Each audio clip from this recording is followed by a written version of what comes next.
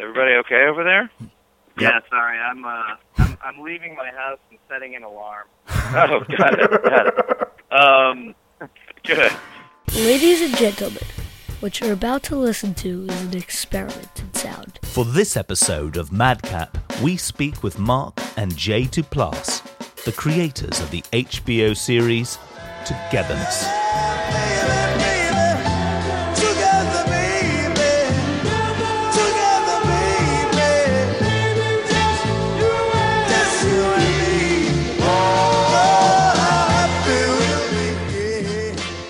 Sunday nights on HBO are strong.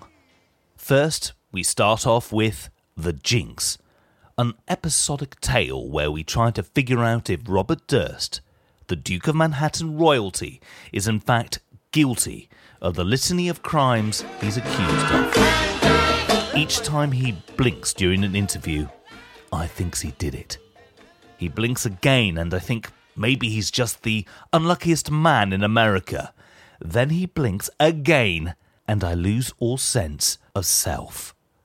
After this hour, there is Girls, where Lena Dunham and her posse find all kinds of innovative mischief to get themselves into, in practically every environment they are in, whether it be the Upper East Side or Iowa. And then there's Togetherness. Here's a clip. Can I ask you something? Does Brett seem okay to you lately? I think so. I mean, for an anal, grumpy vegan, he seems to be in the zone of okay. He seems off to me. Yeah? Yeah. Just maybe could you, keep an eye out? Just let me know if anything is up? Okay, yeah. Okay, thank you. Of course. Thank you. How are you doing? I don't know. I guess I'm just questioning it all. The exercising and really the whole acting thing in general. Yeah, maybe I just have a fat soul and maybe I'm just supposed to be...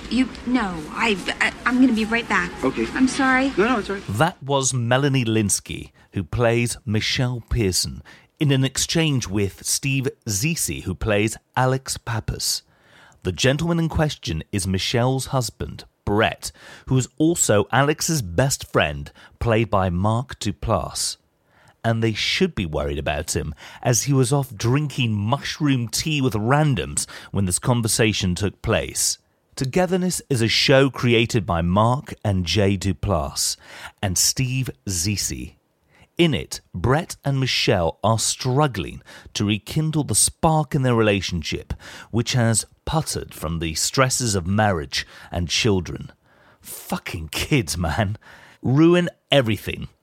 When Brett's friend Alex and Michelle's sister Tina, played by Amanda Peet, move in with them, the foursome engage in a tragically comedic struggle to bring their true dreams to fruition, while maintaining some level of decency for one another.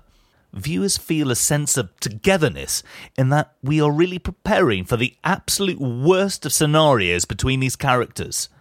We've just got so many questions. For one, is Tina going to sleep with Alex? Or is she really going to fall for the dapper Larry, played by Peter Gallagher, who is part man, part eyebrow? Also, is Michelle and Brett's marriage going to make it? Michelle seems to have a thing for racially ambiguous men with nice hair, as opposed to her own husband. They haven't had a successful sexual encounter with one another in God knows how long. In an earlier episode, we were almost certain she was going to fuck some 17-year-old kid she bummed a cigarette from named Miguel. The whole scenario made me nervous. So much shit is about to pile up, and that is what makes this show interesting. Anyone over the age of 35, 30 really knows about the purgatory life thrusts you into, and the Duplass brothers are portraying this tale through their own lens. Jay, could you describe in vivid detail the first time you met Mark? Set the scene, if you will. I wish I could remember that. But it must have been in 1976 when he was brought to my home. Mm-hmm. All I remember specifically is arguing with my parents that he was my brother, but I was not his brother.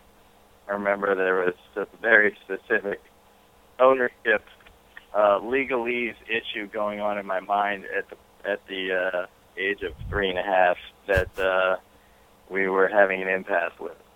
Is this a thought that has since abandoned, or do you still hold this?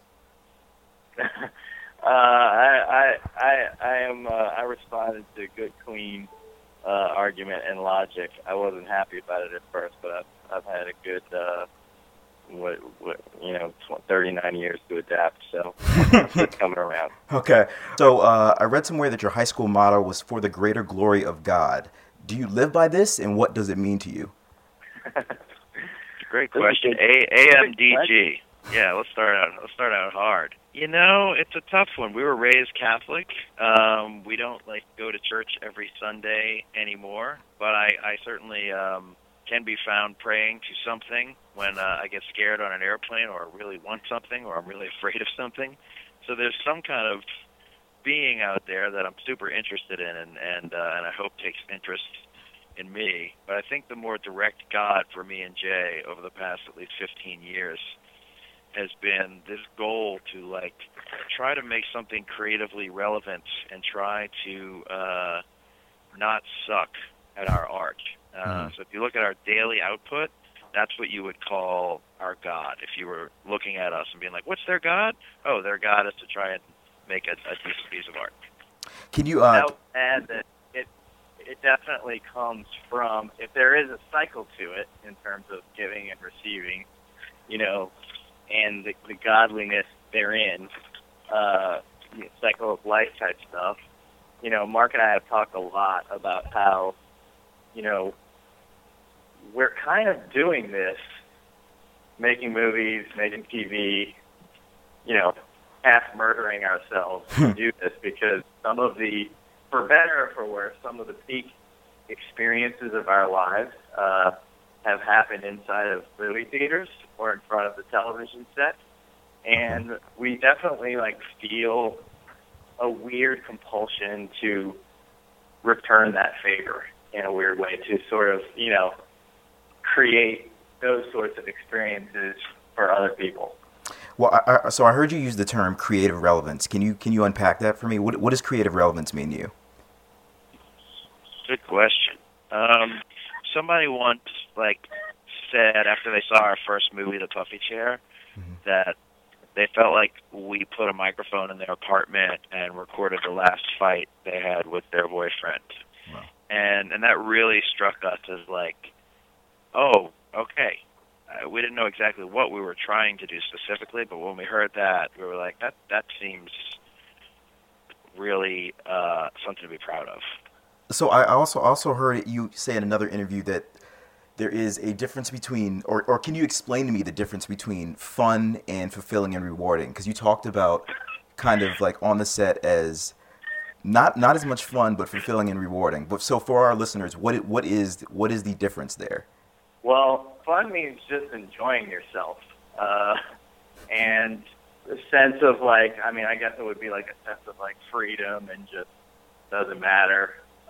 You're just enjoying your time. But when we're on set, I don't know, our attitudes might show differently because we're trying to create for the actors a feeling of fun and freedom, and the fact, the concept that they can fall around and anything is possible. But for me and Mark, when we're in writer-director mode, we're kind of holding that whole universe in our arms. Mm-hmm. And there's an enormous sense of direction and duty, I guess. And you said also, duty. I said duty. Also, just rabid fear. Terrifying, just fear that we're going to not make something good. We've made lots of bad things in the past before. It feels really bad. It feels gross. And so, when you're making something, it's just you're really, I don't know, it's not that fun, but it is incredibly fulfilling when you have that breakthrough and when you've created an environment and lightning strikes and magic happens. You can't really beat the feeling of success and fulfillment that you get from that moment. but it's not necessarily like fun. Fun is like eating ice cream and then going and jumping on a slip and slide afterwards. That's how I spent my morning. Ready, set, go!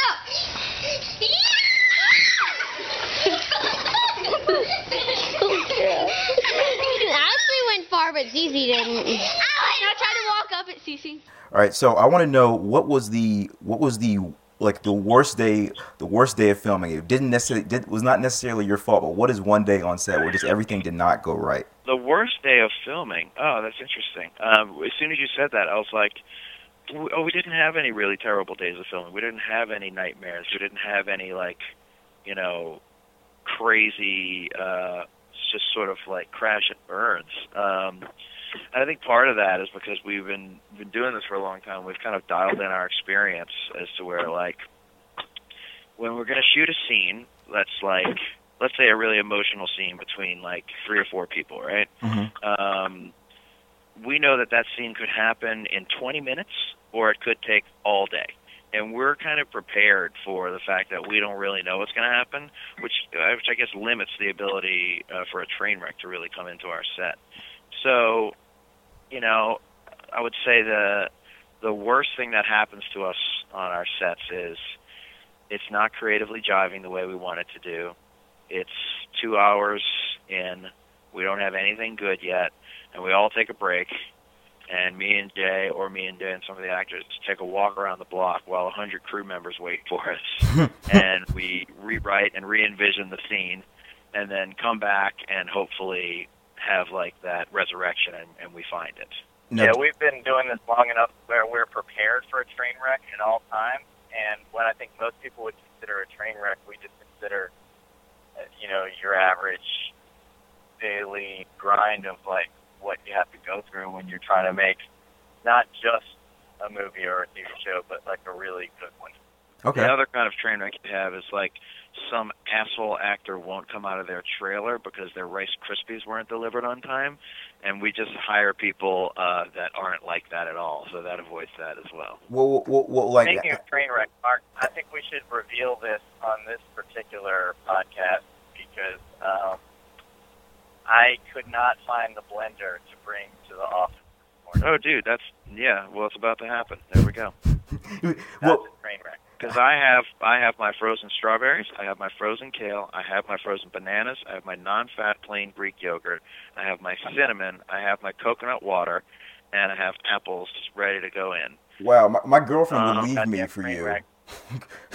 after hearing about kale and fat-free yogurt, she would definitely abandon me just for you. Exactly. So, I want to know. So, how late did these Rice Krispies arrive? This has never happened. Oh, okay. I don't have to worry about that because we won't hire those people. But there are actors. If the Rice Krispies are 2 minutes late, they will use that as the excuse to rain all the terror and darkness of their own personal lives upon 100 people on the set that day. I get a note in my trailer saying you're not down to earth enough. And it's been going on for a long time, and it's not one person, it's everyone. There's got to come down. We have a lot to do. I'm not gonna come, okay? Behavioral issues are the least of my fucking problems. Noted. All right, one question we ask a lot of our guests is, we read somewhere that every great artist secretly performs for an audience of one. Okay, so who is the one person individually that you all keep in mind that you want to impress besides self as you've evolved? I don't really think that way, to be honest with you. Okay. I don't agree with that statement. My like audience, quote unquote, as I am like performing or trying to please or trying to impress, you know, is basically I don't want to say it's myself, but it's basically me and Jay. We've known each other our whole lives. There's this wonderful and terrible thing about our dynamic, which is that there could be a moment that everybody else is loving, and we can look at each other and know this is false, and everybody else is buying it, but we're not buying it. And that is really great because it keeps you honest, but when you can't fake anything in front of somebody, it's a little bit tough. So the litmus test really of like, is this thing going to fly? Is this thing what we want it to be?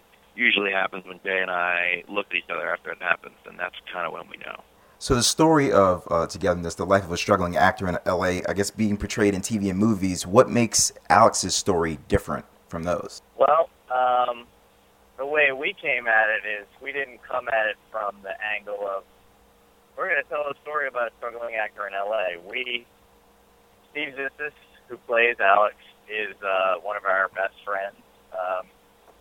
We went to high school with him, and he is the most sort of autobiographical character that we've ever created, in the sense that I would say that he's like, 85-90% close to this character in real life.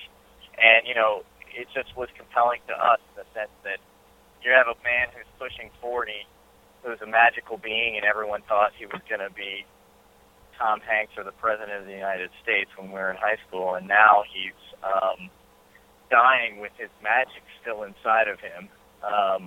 And we just found it desperate and compelling and terrifying and funny. And, I think what makes it really special is just the specific quality of his personality.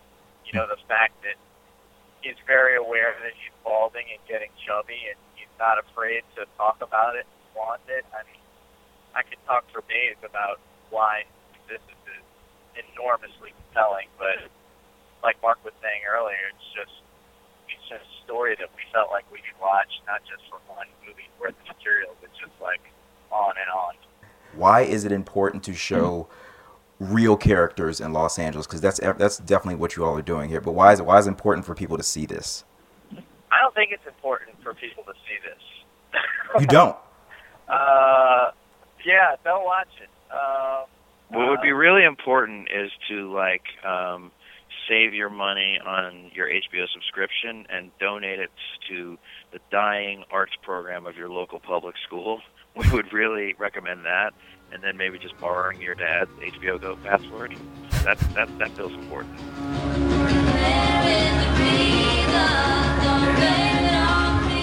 What is one song in all the world that you all can agree on that you would like to close this piece out with?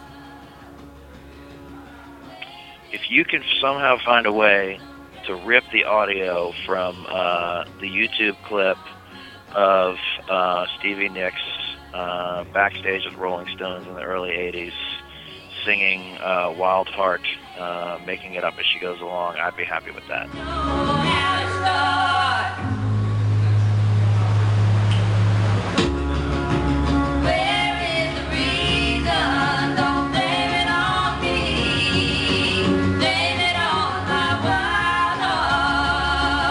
Madcap is produced by Daniel Bloom, David Ross, Efim Shapiro, and Drew Snaticky. Snaticky moves up in the world. Our intern is Christy Newen. madcapdc.org, on Facebook and Twitter @madcapdc.